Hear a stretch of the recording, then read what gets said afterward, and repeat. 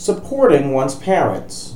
Is a child required to use his own money to feed, clothe, house, support, and serve one's parents? Or in the Talmudic lingo, is the mitzvah of Kibbud Av Vaeim Mishel Ben or Mishel Av? This halacha is one of the most significant subjects and of a most major importance within the laws of Kibbud Av Vaeim, and is discussed extensively in the Talmud and Poskim. The subject can be broken down into two parts. Number one, does the Torah require one to use his own money to fulfill the mitzvah of Kibbud Av Vaeim? Such as, is part of the mitzvah of feeding and clothing one's parents to also provide them the food and clothing with one's own money? For example, if one's parents asks him to buy them dinner, must he use his own money to buy it for them as part of the mitzvah of Kibbud Av Vaeim? The approach which says that he is obligated is known in the Talmud as Mishel Ben, and means that the son must provide the means for the service in addition to providing the service itself.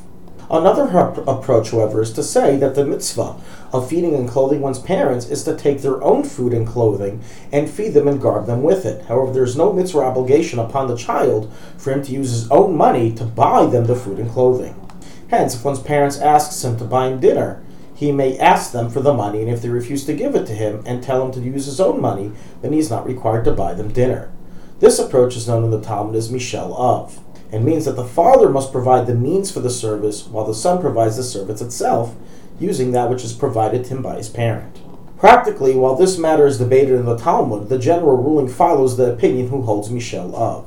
However, this is contingent on the ability of the father to provide the means for his own support, which will be discussed next. So even if we conclude Mishel Av, that it's the father's obligation to provide the means for the son to serve the father, perhaps if a parent cannot afford to support himself, there should be an obligation upon the child to then support the parent, as part of the general obligation of Kibbud Av Vaeim. Or perhaps we say that no such obligation exists, and the parent is to be supported by the local charity funds like anyone else who is poor. So in essence, to break down this important introduction to the subject, we have a two-part question. Number one, is the son obligated or daughter obligated to provide also the food and clothing by which they will feed and guard their parents? Or must the father give them or mother give them the food and clothing which they then will feed them? And if the parents can't afford it otherwise, is the son then obligated to do so? So we will split the discussion in each one of these elements to a number of lessons and shiurim. In this lesson, we will focus on the scenario in which the parents can fully afford to get themselves their own housing, clothing, food, and the like. And the question simply is the mitzvah of Kibbud Av Vaeim also for the son to provide the means for the service, only to provide the service? So as we already stated, this matter is debated in the Gemara in Maseches Kedushin, Daf Lamed Beis Amud Aleph. Rav Yehuda is of the opinion that we hold Kibbud Av Vaeim is Mishel Ben, meaning that the son must also provide the means for the service. So if one's father asks him to buy him dinner, then one must use his own money to buy him that dinner. The second opinion in the Gemara is a Rav Nassan bar Oishia, the Chachamim and Rabbi Yirmiyah, who hold that no, the mitzvah Kibbud Av Vaeim is Mishel Av, so he must give you the money to buy him that dinner, and you have no obligation to use your own money to do so. While the Gemara goes back and forth bringing proofs for each opinion, it also gives counter-arguments to answer up those proofs according to the other opinion. And hence, in the Gemara itself, there is no conclusion.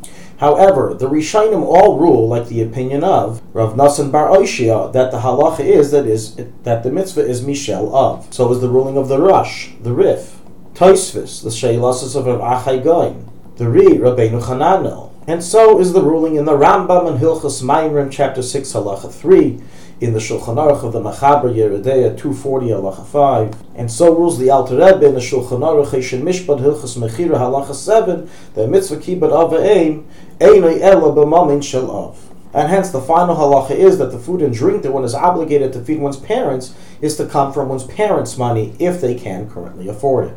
Thus, even if when parents tell the sons, you have an obligation to honor me, I would like to save my money for savings, for my future, please go out and buy me dinner. With your own money, the child does not have an obligation to oblige. Meaning, not only when the parents don't say anything do you not have to pay for the dinner, but even if they explicitly ask you to pay for it, you don't have to listen. Obviously, answering them in a respectful manner. In this regard, it makes no difference if the son is rich or poor. Thus, in any case that the parents can afford it, the child is not obligated to purchase things for his parents using his own money or to provide them with objects that he owns.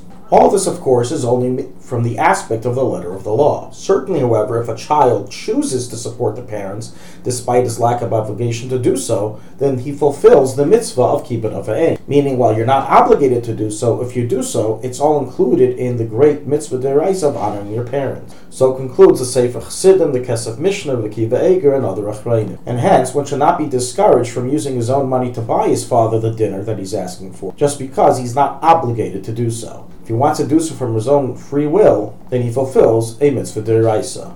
Based on all this, we can understand that if one's father or mother instructs the child to make a payment on their behalf, such as to make an order for them, or to donate money to an individual or to a cause, they are not required to listen to them, unless the parent provides the money. An interesting point recorded in the Achrayim, the Marsham, and others is regarding a child who's monetarily supported by the parents.